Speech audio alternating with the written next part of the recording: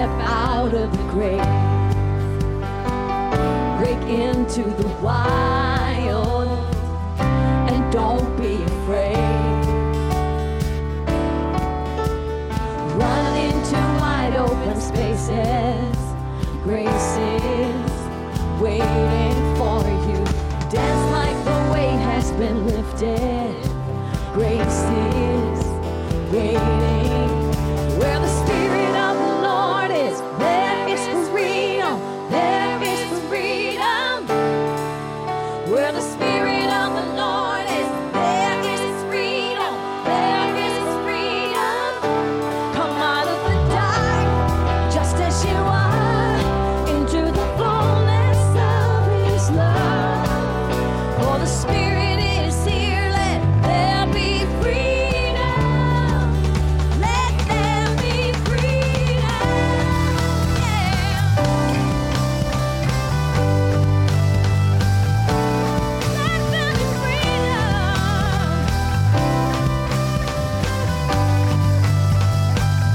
Bring all of your burdens, bring all of your scars. Come back to communion. Come back to the start. Run into wide open spaces. Grace is waiting for you. Dance like the weight has been lifted. Yes, grace is waiting. Where the Spirit of the Lord is, there is freedom. There is freedom. Where the Spirit of the Lord is, there is freedom. There is freedom. Come out of the dark, just as you are, into the fullness of His love. For the Spirit is here, let there be freedom. Let there be freedom. Who the Son sets free is free indeed. Go free today. Chains will fall, prisons shake at the sound of Jesus' name. Life's made whole, hearts awake at the sound of Jesus' name. Chains will fall, prisons shake at the sound of Jesus' name. Jesus, life's made whole, hearts awake at the sound of Jesus' name. Sing it out.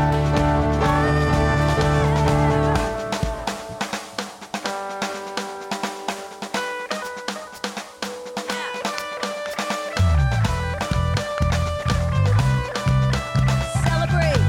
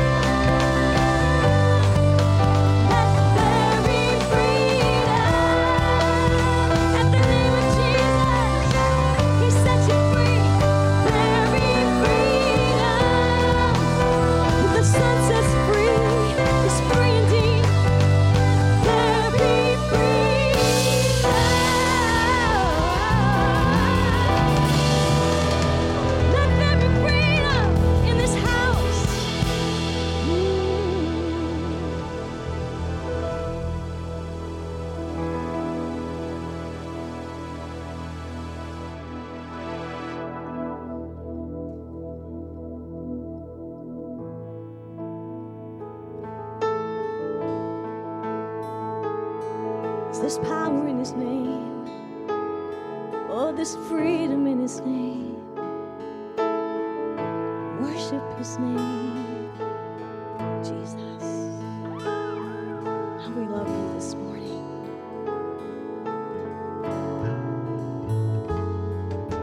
And I just want to speak the name of Jesus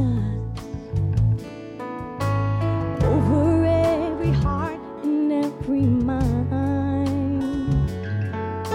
'Cause I know there is peace within Your presence. I speak Jesus.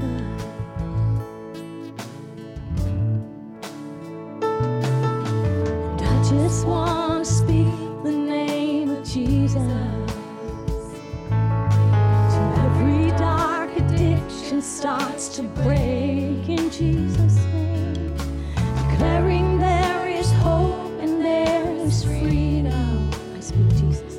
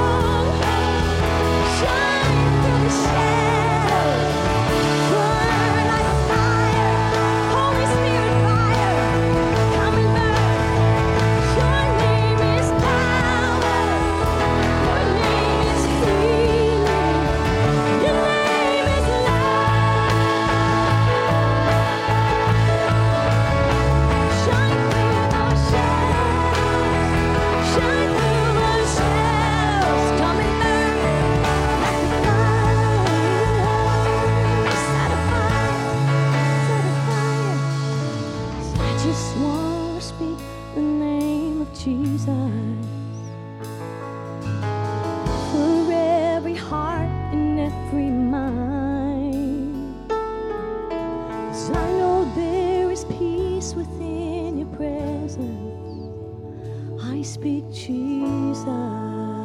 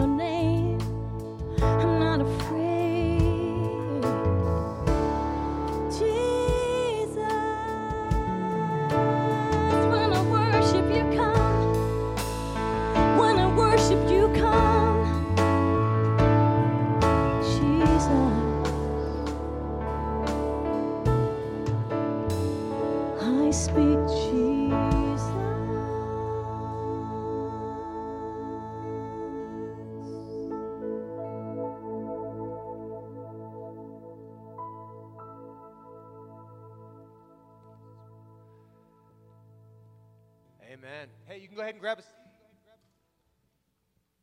And let me just, while I, just on that note, let me go ahead and just take a moment and pray. Father God, we are so grateful that we have Jesus. That is our connection to you. And so, Jesus, you are welcome in this place. Holy Spirit, would you fill this place and guide our time? In your holy name, amen. Hey, if you are a first-time visitor, my name's Eric. I'm the lead pastor here, and I'm really, really glad that you're here. We had a busy week. We had a lot of fun things that happened. We had our first post-COVID women's breakfast yesterday, which is a lot of fun. I know that many of you were a part of that, and we will have another one come January for the ladies. Guys, we are also going to have one in January, so we'll let you know the dates of that a little later.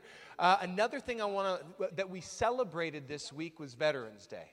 And Veterans Day is one of those times where we stop and we recognize the men and women who put their lives on the line for us, kind of willing to sacrifice. I remember Jesus saying, greater love has nobody than this, that they would lay down a life for a friend. And some of the men and women who have fought, whether it be on a battlefield across the pond or on a battlefield just out in our own streets, there are men and women who have lost their lives in the defense of other people. But we also recognize that there are some who didn't lose their lives but still carry the wounds, the memories, the scars, whether externally or internally in their hearts. And so for just a moment, we want to pause and we want to thank those of you who have fought. And I know that some of you are here this morning. So if you have fought, if you have been a part of the armed services, or if you are part of the police department, would you please stand up? Because we would like to recognize you and thank you for your service.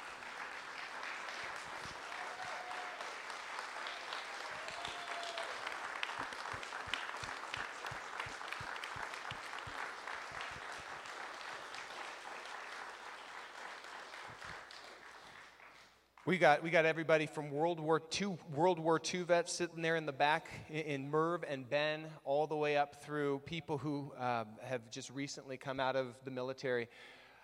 And so we are grateful for the ways that you have sacrificed. We don't even begin to recognize the sacrifices that you have made. I also want to recognize that there are people in our community. I know that on Veterans Day, we often see pictures of the tomb of the unknown soldier. Right? Have you seen that? It's soldiers that have lost their lives, and we don't know who they are. We don't know what name to ascribe to the body, but we honor them all the same. And yet we also want to recognize that there are forgotten soldiers all around us, men and women, who as they have come back off of one battlefield, find themselves in a new one, just trying to keep their head above water. And I know that the heart for those men and women, and we have a lot of them. My buddy, I got one right here for you, buddy. My buddy Bill here, specifically God has been burdening his heart for our veterans in our community over the last, several years. It's grown even more. So why don't you just tell us a little bit about what? We don't need to talk about how many years. Thank you very much. You act young. Thank you. I appreciate that. Yes, my father was in the military for 27 years, and so he served. So I grew up a Navy brat. Go Navy. So he would never forgive me if I didn't say that. So, but yes, we have served the military now for quite a few years, and I guess I will say it's 1978. Do not say it. That was the year I was born. Bless him, God, for he knows not what he does. But anyway, we have served the military families in our area, and this year is the biggest service that we've ever done. We're looking to serve. We will be serving 1,100 families at Thanksgiving, which is the biggest service that we've ever done. Thank you. Thank you very much. And over 1,000 of those families are our veteran families throughout Orange County. Yes, we have been asked to go to a lot of other counties. Evidently, people think that Fresh Beginnings Ministries is a lot bigger than it really is. Our God is bigger than that is correct, yes. And God has all the cattle on 1,000 hills, and when he gives me all of the buildings on 1,000 hills, then we'll work with that. So here's what we need. We definitely need financing. we are in desperate need of our finances this year. Thanks to our friends at COVID. That's all I'm going to say about that. But yes, it did take its toll on financing and income for us. So that's all I'm going to say about that. But the big deal for us this year is that there's a couple things we need to fill those boxes of food, because each family that comes to us will receive a giant box of food and they get a frozen turkey. Back in August, I went to our friends at Restaurant Depot in Huntington Beach, it's in Huntington Beach, and I said, hey, can you reserve 1,100 turkeys? And it's really fun to do this every year, because you go to a grocery guy and you say, hey, I need 1,100 turkeys frozen. First, they don't believe it. They go, sure you do. You know, he just keeps writing. I said, hey, excuse me. No, really. I need 1,100 turkeys. And he says, yeah, okay, would you somebody escort this gentleman out? He's older, and I think he's lost his mind. Really? You got to talk about the age card, dude?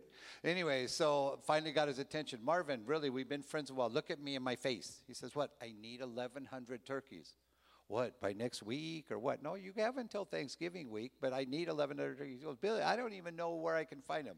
So he calls me next week and he says, and this is a true story, he says, by the way, when you're praying, Pastor Bill, please pray for my family, because I don't know how you did this, but my vendor says because of what you do, we're going to have your 1,100 turkeys when it's time. We can't get those for anybody else.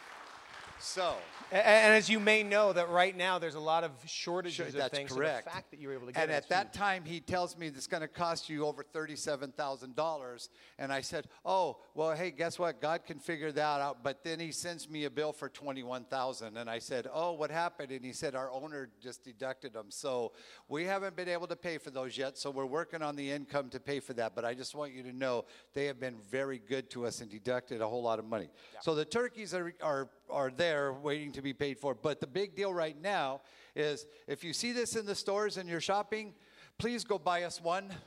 So if I get everybody to go buy, or if you want to buy 10, that's okay too. Jackie, would you stand up, please? This is my wonderful warehouse manager right there. She does an amazing job. Okay? You just stole all of the jewels from her crown by telling everybody. I'm just playing. No, I'm just joking. We're not getting to Revelation yet. Wow. Yeah, don't start that yet. That's in January. Okay, or these. What? This is stuffing. This is stuffing. Oh, that's stuffing. Sorry. Yeah, this is stuffing.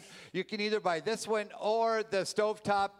You know what? No box has ever been returned to us for the wrong kind of ingredients. So you can either do the Mrs. Covison stovetop or any of the stuffing, even the store brand stuffings. We need those. We need, by the way, between now and Thanksgiving, I need 1,100. Okay? I also need French fried onions. So as many of those, I need 1,100 of these as well. Okay? Eric showing you the gravy packets, the turkey or the chicken ones, either like one. Please don't bring us pork. That doesn't go good with turkey. So if you could just bring us the gravy packets, that would be great. And any of the amounts of those you want to buy, we will never have too many. Please feel free to understand that I have lots of time to give lots of them away.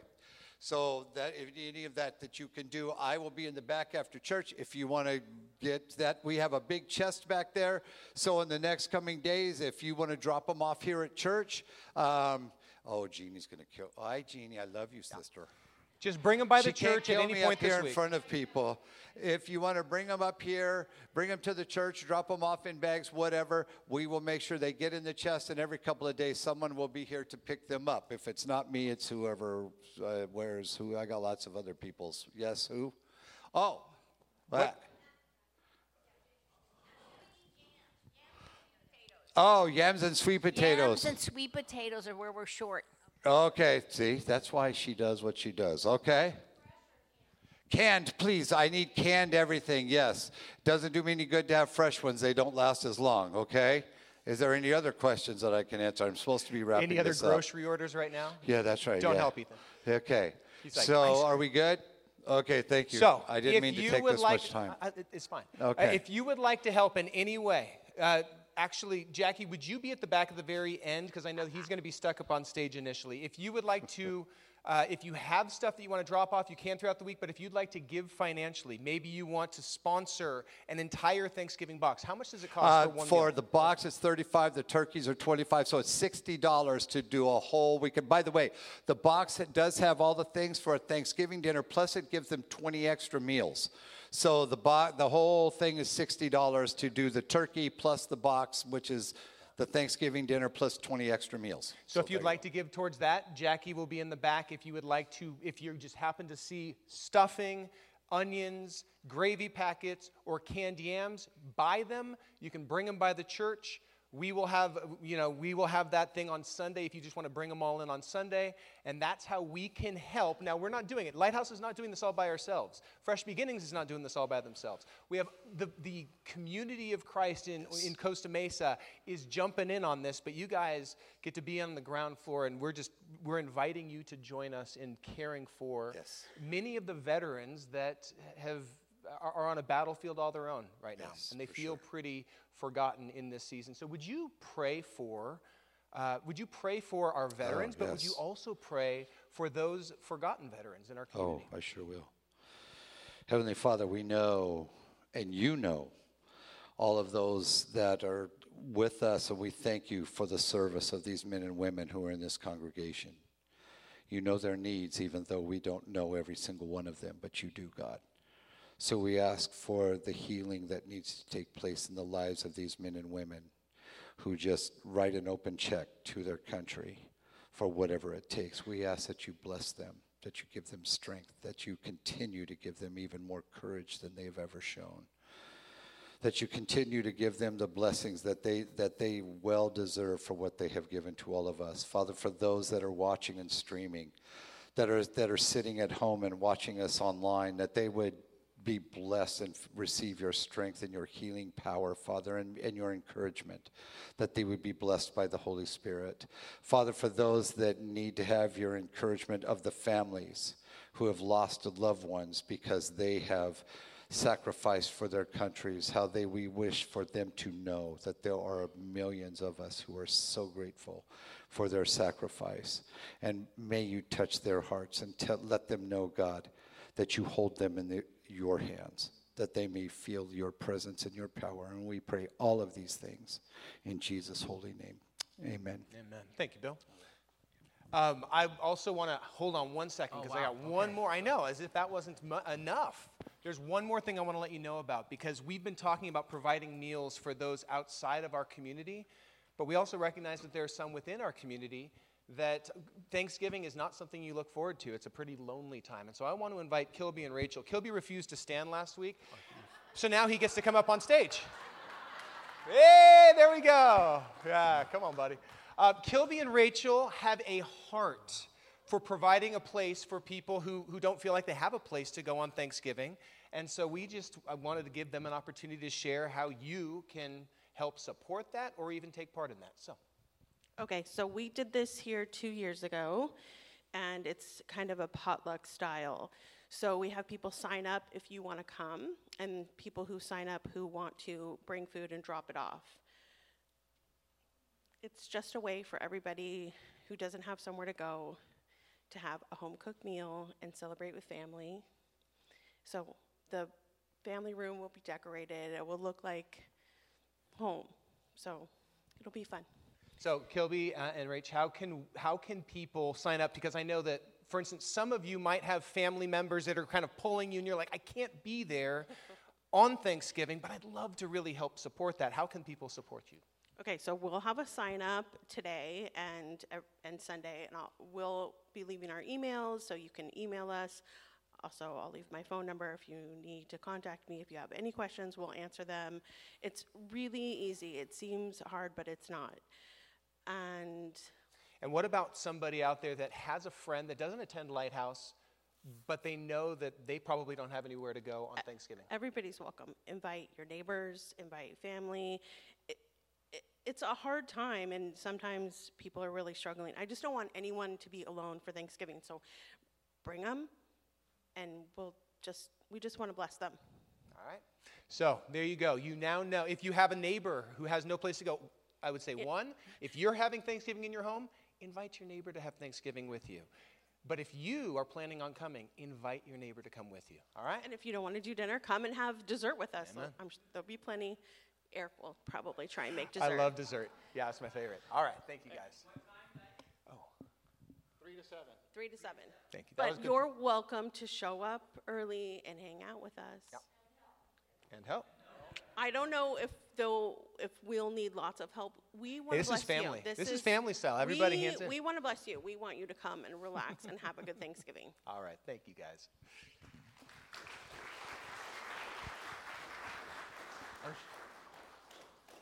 Oh, sure. Now it's the awkward silence as I try to wheel this thing up here, and I don't really like the awkward silence so much. You know what, though? I am old school, and you guys know that. So if you don't know who I am, then you know. Nassim made this pulpit for me, and Nassim, wherever you are, thank you. I promise to use it every time I get a chance to speak. And I always feel like it's worth using a pulpit, and probably going to have to start wearing some spectacles pretty soon because I'm seeing the font size grow, and Eric's still at like 8 font, 9 font. I'm at 18 and moving towards 20 font, but that's only because we don't get younger. We just get wiser, and so I'm definitely getting wiser, and I hope that you guys were encouraged by all that. A lot of stuff going on for a small church. God is blessing us with a lot of different things, and if you know about Lighthouse, there's 2 different lighthouses in the town, and both lighthouses have a lot of impact in the city, have a lot of different ministries in the city, so thank you for being here this morning. Thank you for being part of it. I am Pastor Jeff Lee. I'm the associate pastor here, and I'm also, the reason why I stood is I'm the chaplain for Costa Mesa Police Department, so I wasn't just standing to get a view of these men and women, but I'm also serving as well, and blessed because our new chief has had like 3 separate full dress events already this month, so I've been in full regalia a couple of times. Fun to see Russell Toller, who also works at the city, and see him in my different uni. I'm always surprised when people see me outside of the church, either my fishing regalia or my chaplain uni, and they always like, you don't look the same. Yeah, we have lives outside of the church, and they're kind of entertaining and interesting, but recently you've seen me on Wednesday nights. If you guys are looking for me on Wednesday nights, I've been hanging with our students, and I'm going to save that upcoming information for about a January announcement, but God is doing some really exciting things in the church, and excited to be part of it, and thank you guys for choosing us. Lots of different choices in the town, but we're a small but mighty church, and I think that God has left this remnant here to do work, and hopefully that's what we're going to do today. We're going to be finishing up the book of John, which, once again, where's Russell at when I need him? I mean, he's been talking about the book of John. We're going to finish the book of John today. I'm going to be in chapter 21. I'm going to actually focus on verse 15 through 17, but I will give you a quick synopsis of 1 through 14 because it is a fishing story, and I just can't let it go. But I want to encourage you, if you haven't been here, if you've been here, great, but if you've missed the sequence, if you've missed the book of John sequence, the first thing I want to encourage you is to go back and realize that is a tremendous resource. It's on our website. You can go back and access all the messages. Along with each message, there's a PDF in there. And if you're missing one, you can always contact office at Lighthouse Community and get that. But along with the study notes as well. And really realize something, that there's a reason why the book of John is the most recommended first book of the Bible to read. In case you didn't know that, not just pastors and seminary students, but for the most part, most people in a church environment will tell you the first book of John, if someone wants to read a New Testament gospel, Matthew, Mark, Luke, and John is traditionally where you want to start because those are plus or minus the story of Jesus. John is the most complete story of Jesus. And I say complete because he starts at the beginning, right? In the beginning was the Logos, in the beginning was the Word. And then he finishes kind of with the resurrection and Jesus' return to the disciples. So I just want to encourage you guys, take the time to do that. For me, when I graduated from seminary 2006, and I was struggling with my first student ministry church assignment to try to find curriculum and different things to do, we just did a book study in the book of John, and we took a full year. And to this date, every time I teach the book of John, I want to attest to something. Every single time that I've taught the book of John, whether as a pastor, as a parishioner, or in any other capacity, I've always continually found new information, new insight, and new gleanings. That's something pretty unique to say about a book of the Bible. I know we say the Word of God is inspired, but I'm just telling you, that's just the reality of it. It's not only so inspired, but did you notice sometimes when we were teaching the book of John, it started to mirror current events in the actual world that we're living in? That's a pretty unique thing when you think about something that was written 2,000 years ago, and then all of a sudden we're reading it, and it's mirroring this scenario from 2,000 years ago. And I think that's why it's so exciting for me. I actually do open the book of John every time, and I'm expecting it to teach. And so today we'll finish with this amazing passage. It's a little bit difficult passage because it's going to talk about the restoration and renewal of Peter. And I say difficult only in the sense of one thing. Peter's part of what's the inner three. Right? Jesus has this cohort of 12 disciples, 12 eyewitnesses, 12 guys that's been following him the whole time. But within that 12, there's 3 guys that he plus or minus is doing life with. One is actually the author of this book who continually refers to himself in the third person as beloved. An interesting term to refer to yourself, but in other words, he's basically saying, like, I got Jesus, Jesus has got me, and I'm really close to him. So along with that is Peter and James. And he's going to talk about this last passage about the renewal of someone of the inner three.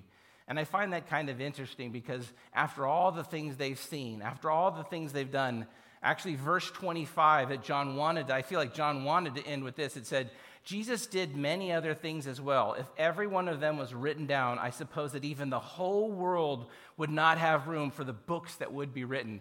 So imagine someone who was eyewitness to the 3.5-year ministry of someone from the front row, along with all these different things. As we approach this passage today, he's broken, he's hopeless, he's lost his call for ministry, and he's gone back to what he originally was doing when Jesus called him. And that gives me great hope as we get a chance to talk about this morning, that Jesus has a DNA molecule in him that allows us to restore and renew at any given time any person who is broken. You can never get outside of the renewing power of who Jesus is. So let me pray, and we'll get started with this amazing passage. Father God, I thank you for the morning. I thank you for the opportunity to see your word and hear your word and study your word. I pray that we too, like the Bereans, Father, would find ourselves in a position where we challenge God's word, where even as we talked about last week with Thomas, we wouldn't see ourselves as having questions or having concerns and feeling that we're weak, Father, but instead realize we are weak and we're going to struggle. And the greatest place that we can be weak and struggle is at the feet of Jesus, where we lay our questions, lay our concerns, even our hopelessness, Father, at your feet as you turn that around and restore us and renew us into the people that you would have us be.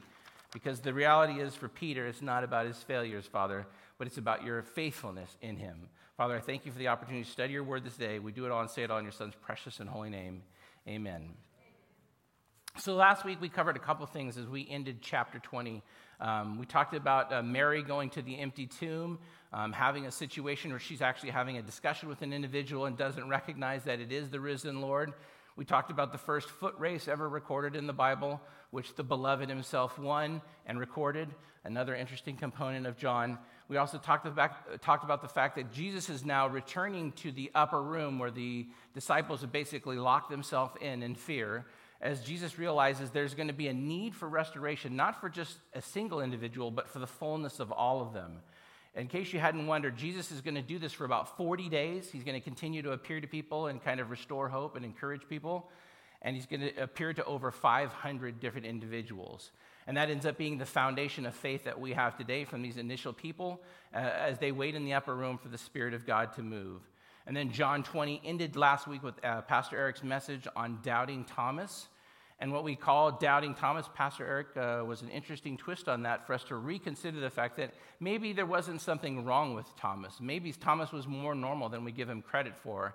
And instead of just having doubt, he, like us, had concerns. And so Jesus takes time at the end of chapter 20 to actually meet with him and go over his very specific concerns. His concerns were, once again, like, I'm not going to be able to believe. I'm not going to be able to go forward until I touch and see for myself. And so Jesus meets him in that very situation, allows Thomas to both touch and see, and restores him to faith, but reminds him, blessed are those who believe and who have not seen.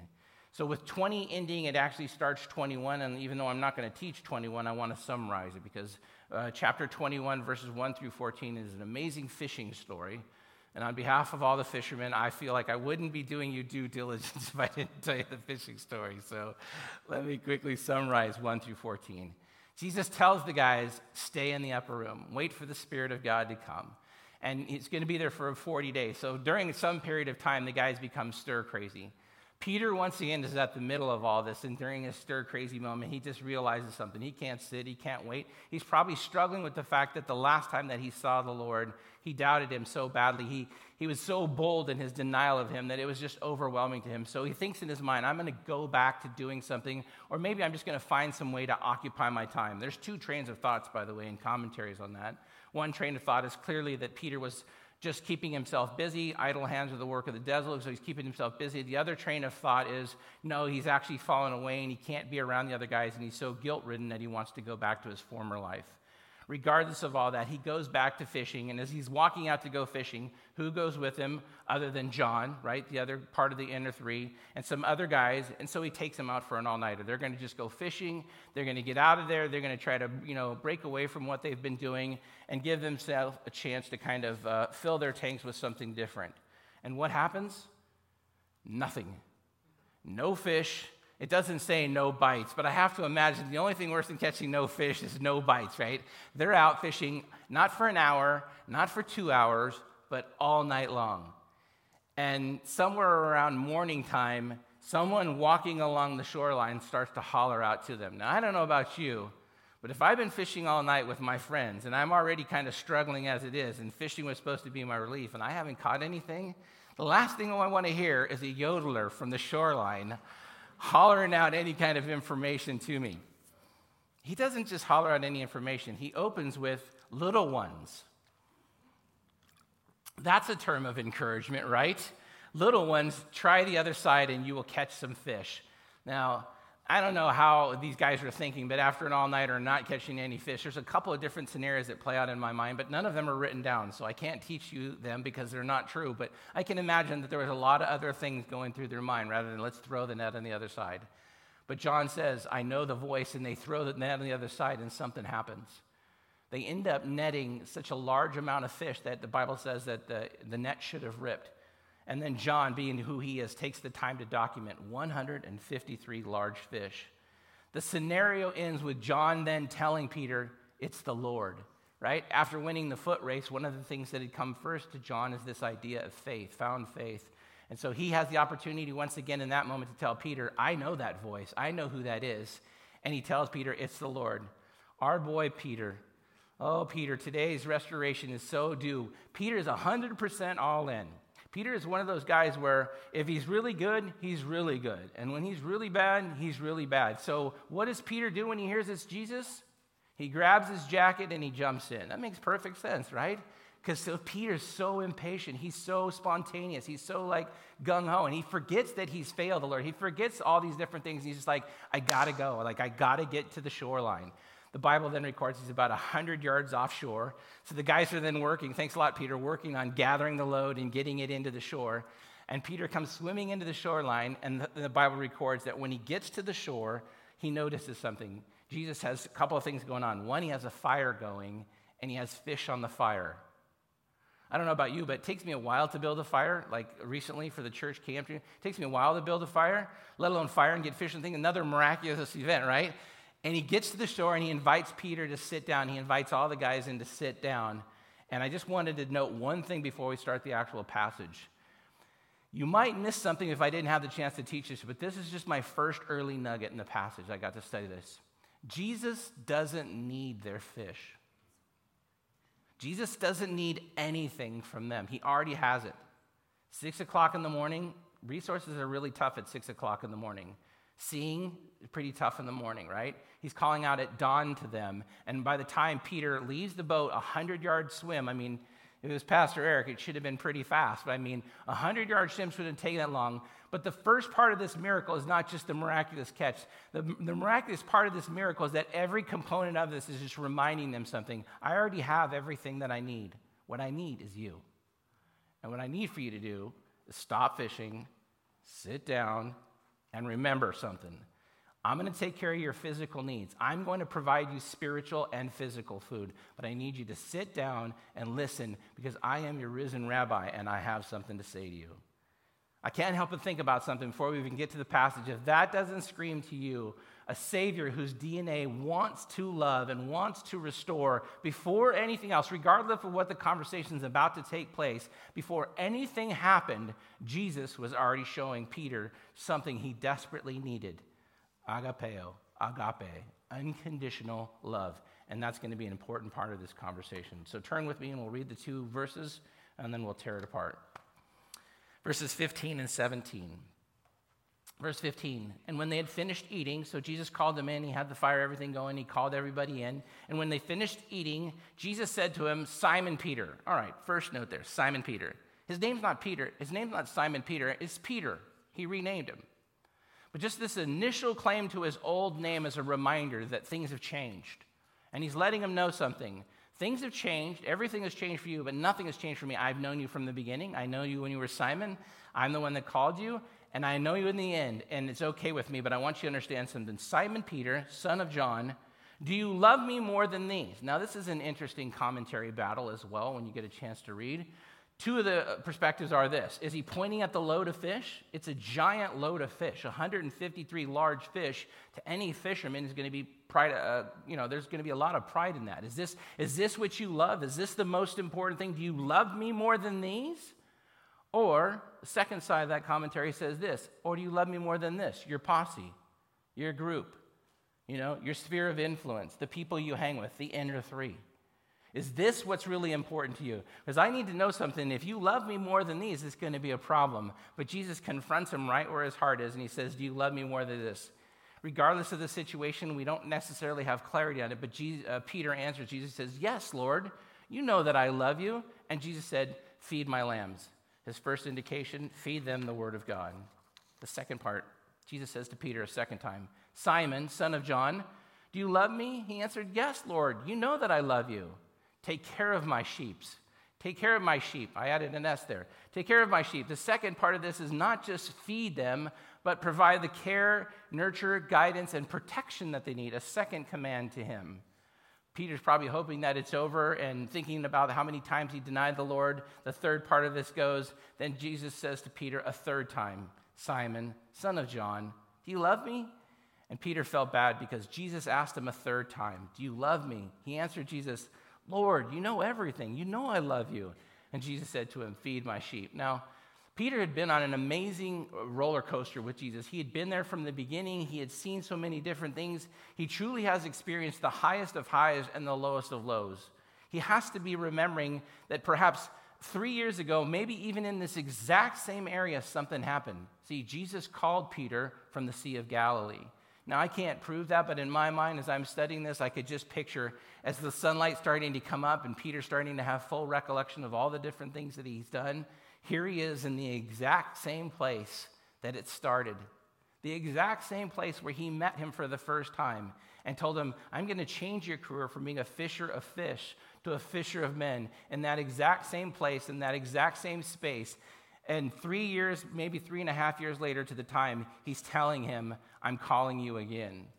And Peter's mind has to be blown. He has to be recalling on the fact that not only did he deny Jesus the last time he saw him, but if you read Mark 14:71 correctly, it says that Peter boldly denied. Mark 14:71 says Peter boldly denied. Now there's some fun words to look up there because boldly would almost lend itself towards more like a cursing. Okay? Such an emphatic denial of Jesus that it's just over the top. And he has to be thinking to himself, there's no way with what I've done that he could still be calling me. I mean, I'm so desperate that I've gone back to my former life and now I can't even catch fish. I can't do anything. And it's not because Peter hasn't repented. It's not because Peter hasn't wept bitterly. He has. He's gone out, he's wept, he's tried to process this whole thing, but he still just can't see any hope. He still can't see any restoration to his former life. Yet once again, on that very same shore that he was once called, he's having this moment. He's having this moment where Jesus is pursuing him. Jesus pursued him from the beginning, and Jesus is pursuing him now. And that's another really good point that we can stop and make right now. For the record, in case you're wondering, in case you forgot, Jesus pursued you. There's never been a sinner who pursued Jesus. Jesus pursues us. The work of the Spirit of God is to open your eyes to be revealed that you are being pursued by the Almighty. In that sin state that you're in, the Spirit of God allows you to see your sinfulness, and you have the opportunity. The Bible then declares there's only one unforgivable sin for that very reason. If there's only one unforgivable sin, it's the sin of blasphemy, to refute the work that the Holy Spirit is actually doing and telling you that you are a sinner, lost in your sin, in need of a Savior. And Peter knows it wasn't blasphemy. It was just a ridiculous sin. It was a sin of denial. It was a hopeless sin. It was just a spur of the moment, but still, it was too much. Could Jesus seriously think that he could be restored? Jesus not only thinks he can restore, guys, but this is what Jesus does. Now, I don't know about you, but I can relate to that. I'm kind of an all-in guy, in case you haven't spent any time with me. I don't really have a 50% switch. And because of that, I traditionally don't do things like playing games with students or other nuances that allow people to have kind of switches of on and off. I'm kind of all in or all out. And because of that, even in my relationships with you, I should just state publicly, if you're in a relationship with me, one of the things you're going to love is when I'm all in and you're happy, you're going to be really happy with me. But unfortunately, when I'm all out and I do something that doesn't work for you, you're going to be really disappointed. And that's why I always kind of feel like camaraderie with Peter, because that's kind of what he is, right? He's all in. And then he starts thinking, didn't I once walk on water? Yes, I did. Didn't I sink a few seconds later? Yes, I did. But didn't I once correctly identify Jesus as the true Messiah? I did. But didn't I later boldly, even cursing him 3 times in front of everyone? But wasn't I the first one to proclaim to the Gentiles that Jesus is the Messiah? I was. And now I'm the first to throw it all away. Peter, who was so confident, so bold that Matthew 26 said, even if all men give up and turn away because of you, I will never. Peter said, even if I have to die with you, I will never say, I do not know you. What boldness he once had to where he is now. Boldness followed by what? Fear. Confidence followed by what? Doubt. Now that's something we can all relate to this morning. But Jesus tells him, Peter, that's not the last laugh. Because if Peter has in fact lost his call, he has every reason to be hopeless. But Peter has not lost his call. And Jesus says, no, little pebble. One day you will be the rock. One day you will be the rock, the cornerstone that I build on. Jesus says, I'm not done with you. All of us are going to fail. All of us are going to have epic falls. And when we need restoration and we need forgiveness, be encouraged. Jesus' answer is this: I will never leave or forsake you. Never. Now, I know that you will leave me and I know that you will forsake me, but I want you to understand something. Not only will I never leave or forsake you, but when I do forgive you and when you do ask for your sins to be forgiven, I will forgive them as far as the north is from the south. Did he say that? North is from the south? See, that'd be a problem for some of us. Now, sometimes I think we read the Bible and we kind of forget the nuances of it. That'd be a problem because north and south are measurable poles, right? They're a pretty good distance between the two, but if he inadvertently said north from south, although it's a decent amount of distance, it does indicate something, that there is a period of time where the grace of God runs out.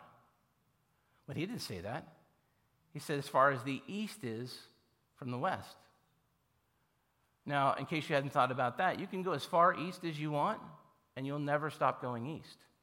And you can go as far west as you want, and you'll never stop going west. And Peter needs that kind of hope. I need that kind of hope. I have a feeling you need that kind of hope because we're really good at sinning. We're really good at failing. We're really good at forgetting our ways. We're really good at forgetting that come to Jesus moment we had on the road to Damascus, right? That moment where God called us so mightily. Maybe it was a camp. Maybe it was at a church. Maybe it was at a simple altar like this. But we've all had that moment in our life where Jesus tapped us on the shoulder and said, I'm going to build on your shoulders. I'm going to do something with you. And the response that we had is, me? Why me? Why would you choose me? And Jesus says, because I got you, and I believe in you, and I'm never going to leave you or forsake you. So fall at my feet, ask the questions that you have, but understand this, the commission I have for you can only be done by you. Whether it was days ago, weeks ago, or months ago, at whatever time you lose that calling and need restoration, this account of Peter tells us one simple thing. Jesus never runs out on us. You could be 100% all in and do really well, and that day will come when you fail everyone, and all your friends and all your family, they point the finger at you and they say, how could you do this? Just know in that moment, there's still one shoulder. There's still one set of arms that waiting for you like a prodigal to turn to. No matter how many times you failed, no matter how many people in the inner circle have told you it's not going to work, Jesus waits like the prodigal for you to simply turn and acclimate yourself towards him and move towards him. And what does he do? He comes running to us. Now, was there a cost to Peter for his sins? Yeah, if you read the rest of the account, it's a pretty serious cost. He has to find out the kind of death that he's going to have. He has to find out some other things about the rest of his life that are going to be pretty difficult. But does it give Peter a strength that he doesn't currently have? Yes. Right? In the end, what kind of death does Peter die? He's persecuted, he's martyred. And how is he martyred? On a cross. But does he hang in the same position that the Lord hung in? He beckons them, not worthy. Turn me upside down. Now, I'm pretty sure that we're a long ways from like capital punishment to that degree.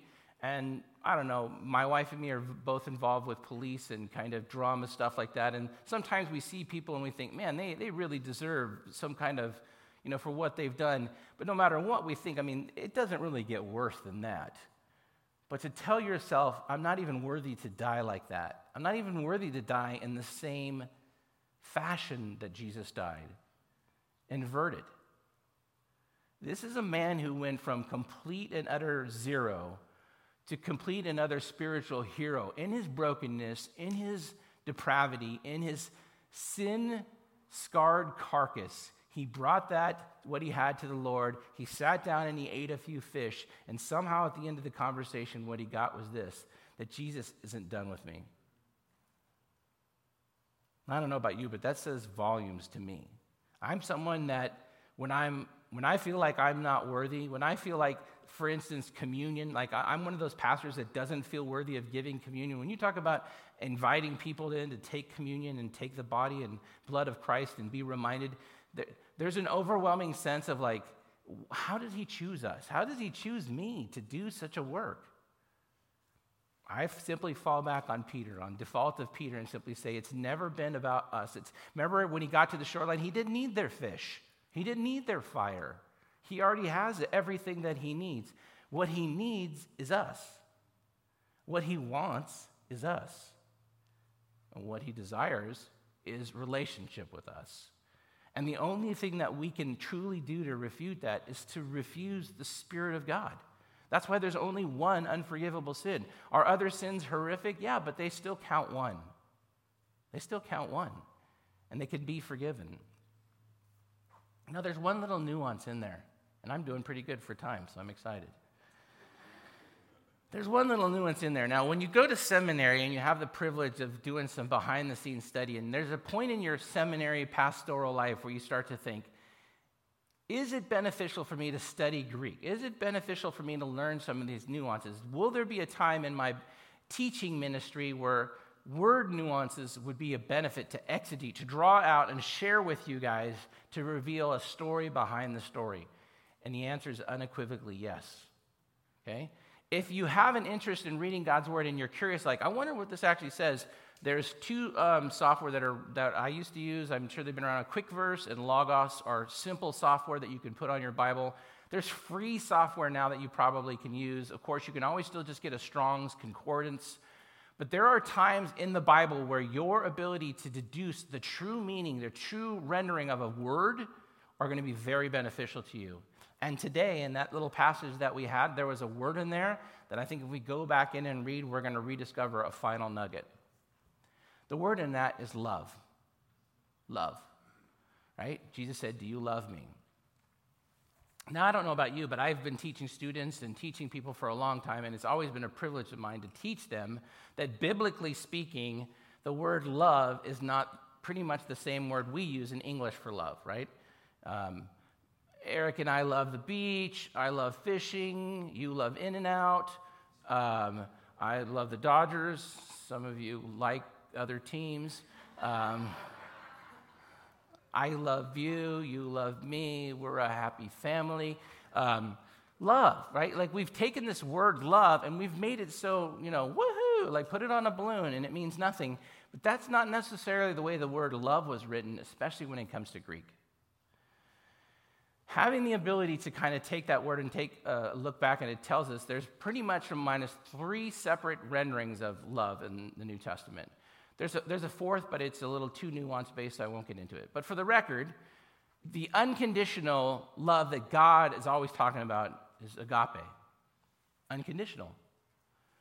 The kind of love that most of us have for one another would be more like phileo, which is brotherly love, which is the city Philadelphia, right? The city of brotherly love.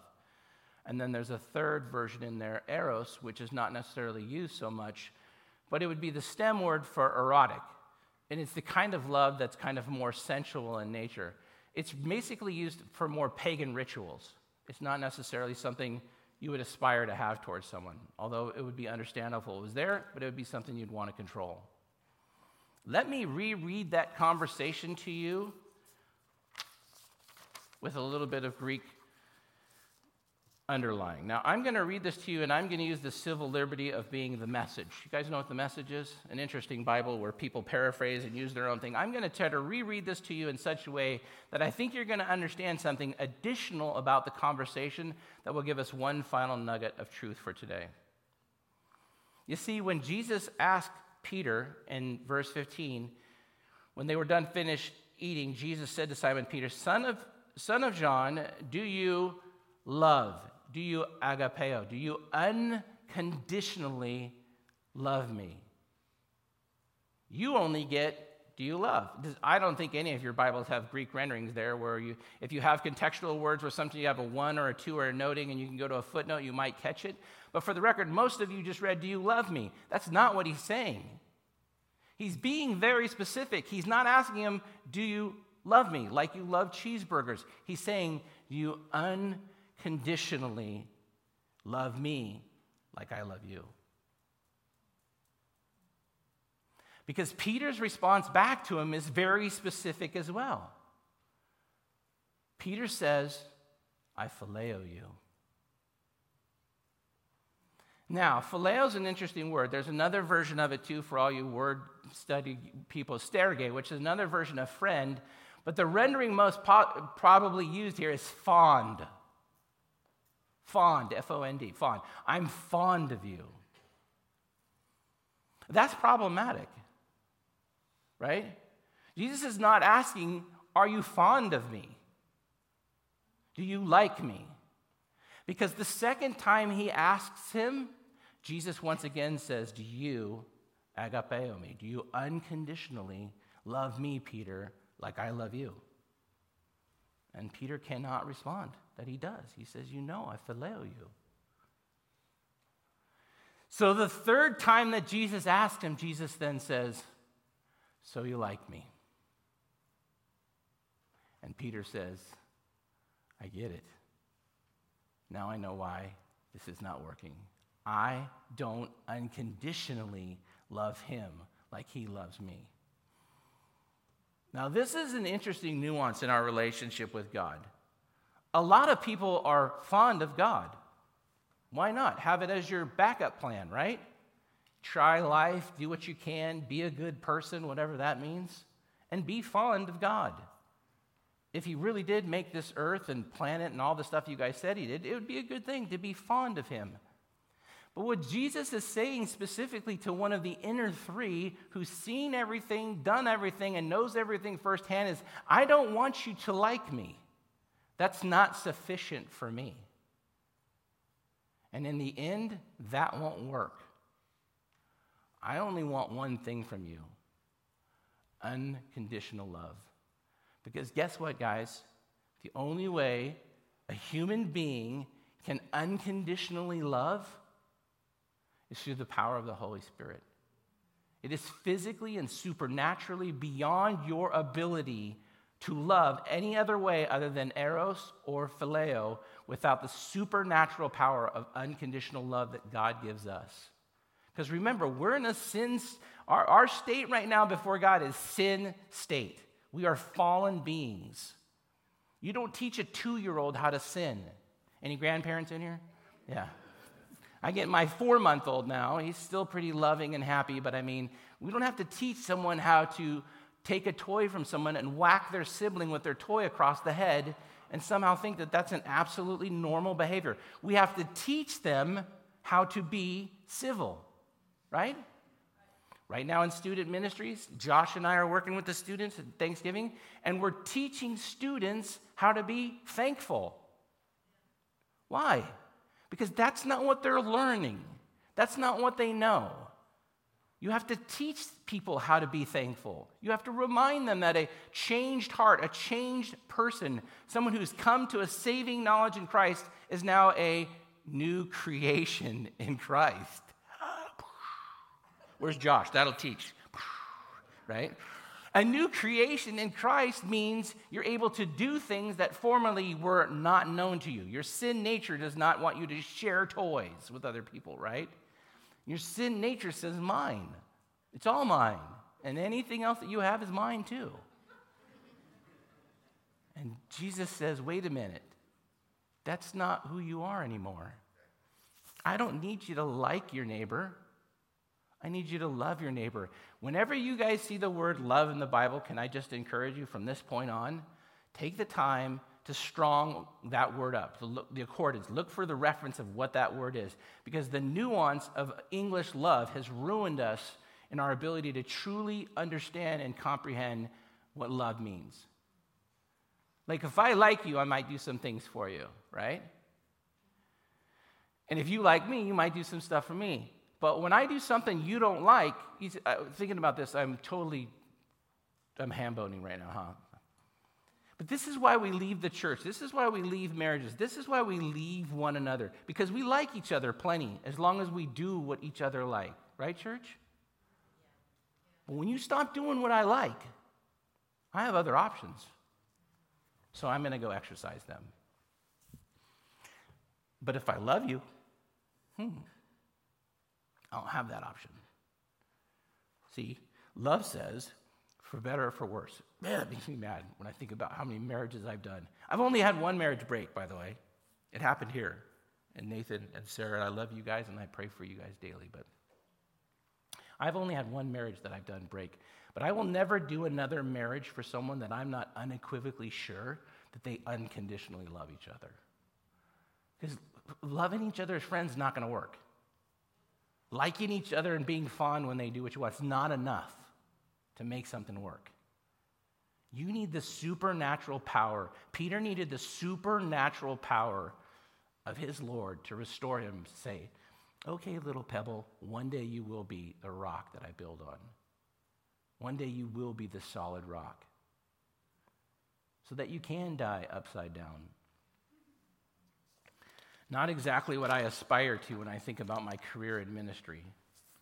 But the reality is, in this life, you will have. And in this world we live in right now, we have. And if you're overwhelmed, if you're here today and you're finding yourself overwhelmed by the fact that you seem further from your call than you do closer to your call, maybe you just need to go fishing.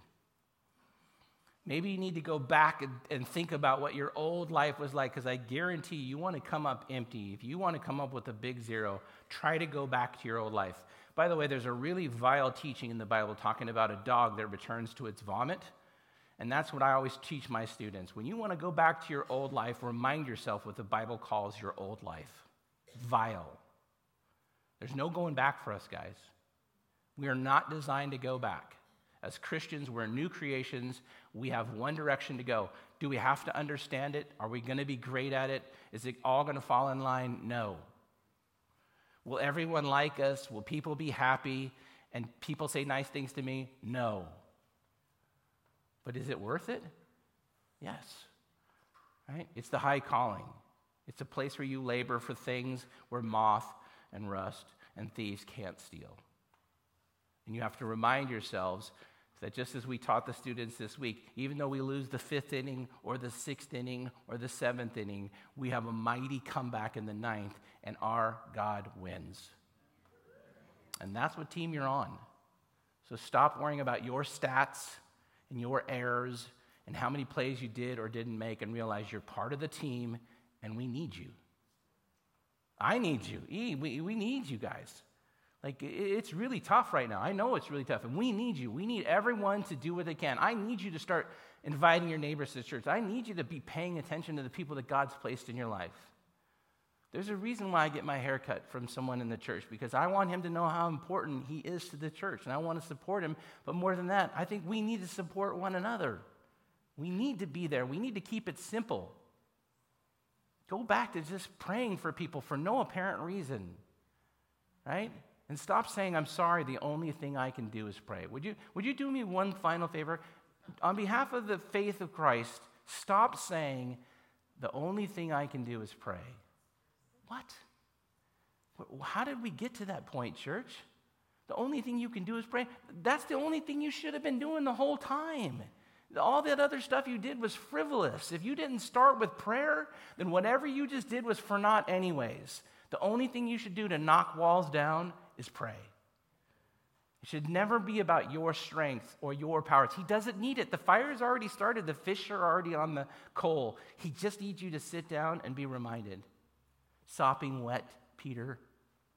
Completely lost hope, Peter. I'm not done with you. I got a plan for you. And I'll never leave you or forsake you. I'm going to have the band come up, and then I'm going to pray.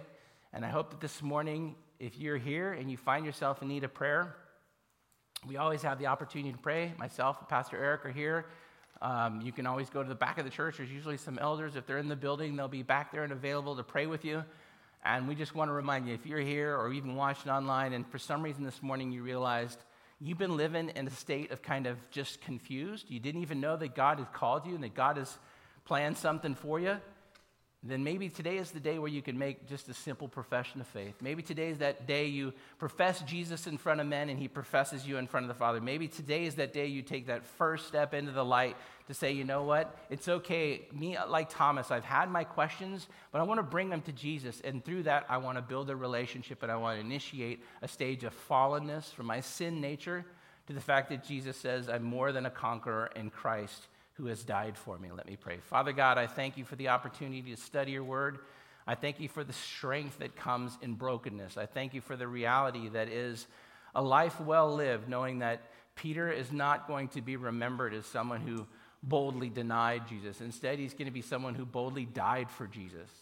His failures did not make him, Father. They did break him, but you allowed him to be beautifully and lovingly and kindly rebuilt and restored and renewed. And almost in many ways, Father, recommissioned. What a blessing to know that today as we stand in front of you, in whatever state, spiritually speaking, we are, that if we would just come forward, if we would just make that first step, that you, like the prodigal father, will meet us in that brokenness and begin a process of restoration that leads to an eternal relationship with the Almighty God. Thank you for everything that you've done, your death, burial, and resurrection, and your work on the cross. Father, we do it in your Son's precious and holy name. Amen.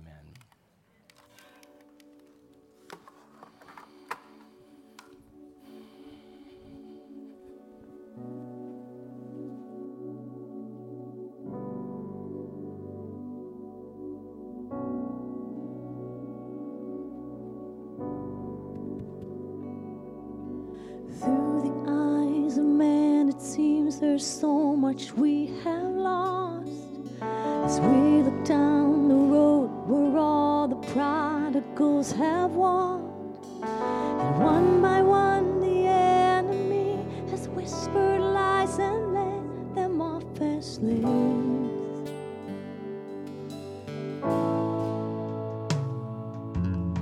But we know that you are God, yours is the victory.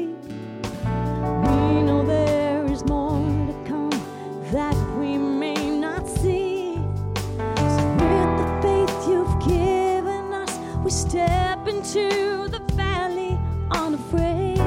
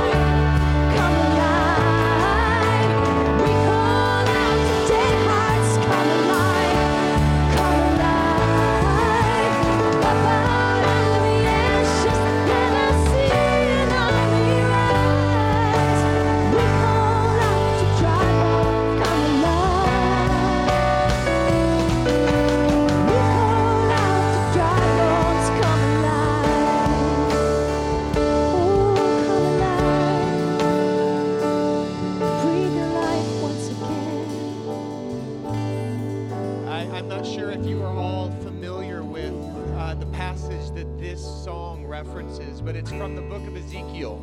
And Ezekiel looks out on a valley full of dry bones that he knows represents the people of God, the people that were called to be a kingdom of priests that would carry the hope that they had found in God into the world.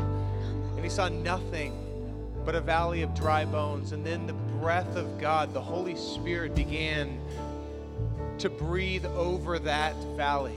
And this is a vision, so he's not seeing this, but he's seeing it in his mind's eye that God begins to resurrect cold and lifeless hearts as he breathes new hope into them. And I can't help but to feel that this is a prayer that I have for our church. I have a feeling there's a lot of us in here this morning who like Jesus a lot. But if we're honest, our relationship with him has grown pretty cold. Maybe we've just been beaten up too much. We're weary. I know there's a lot of weary people, weary hearts in here. I'm weary right now. I've got a teenager. It comes with the territory. But I think also perhaps there's some element of God couldn't possibly use me because I've screwed up. And I love the picture we get this morning of one of the guys who should have known better, and he screwed up big, and Jesus is like, I'm not giving up on you, dude. I love you too dang much. And as Jeff reminded us this morning, we can like Jesus, but apart from the Holy Spirit's enablement, we cannot unconditionally love him to the point where it doesn't matter what it costs us. We can't help but get to our feet. And so my prayer this morning is, Holy Spirit, fall upon us, because we didn't come here just to hear new information. We didn't come here just to learn nuance of Greek. We came here to have an encounter with the living God, and that is our prayer right now. That is my prayer, is that you would be free to fall upon my church family, that you would fill us up, that we couldn't help but move. And not just in this moment, but as we prepare to leave, that we could not help but walk out in the empowerment of your Spirit, different than when we came in, because we go with a fresh anointing of your presence in our life, and we go into those dark valleys that we call home and our neighborhood and our workplace and our spheres of influence, and we say, God, radiate through me. Jesus, glorify yourself in me. Holy Spirit, have your way with me. For your name's sake, Jesus, not our own. So Holy Spirit, come and breathe upon us, we pray. Set a fire, Holy Spirit fire, come.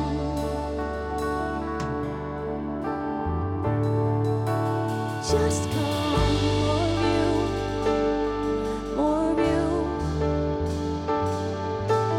We call out the dry bones, come alive, come alive. We call out the dead hearts, come alive, come alive. Out of the ashes, let us see an army rise. We call out the dry bones, come alive. So breathe, oh breath of God, now breathe. It's only through your power. Breathe, oh breath of God, now breathe. Breathe, oh breath of God. We receive fresh anointing of the Spirit this morning. Breathe upon us. Oh, breathe, oh breath of God. Breathe, oh breath of God, now breathe. Oh breath of God, now breathe. We call out, the dry bones, come alive, come alive. We call out the dead hearts, come alive, come alive. Out of the ashes, let us see an army rise. We call out the dry bones, come alive.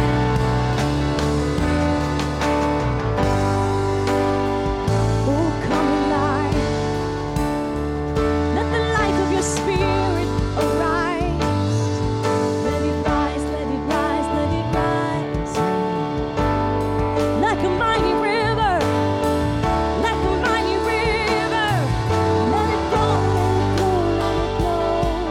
Let it flow, let it flow, let it flow. Let it flow, let it flow to every soul. 'Cause strength will rise as we wait upon the Lord. As we wait upon the Lord, we will wait to be endued with power. Strength will rise as we wait upon the Lord.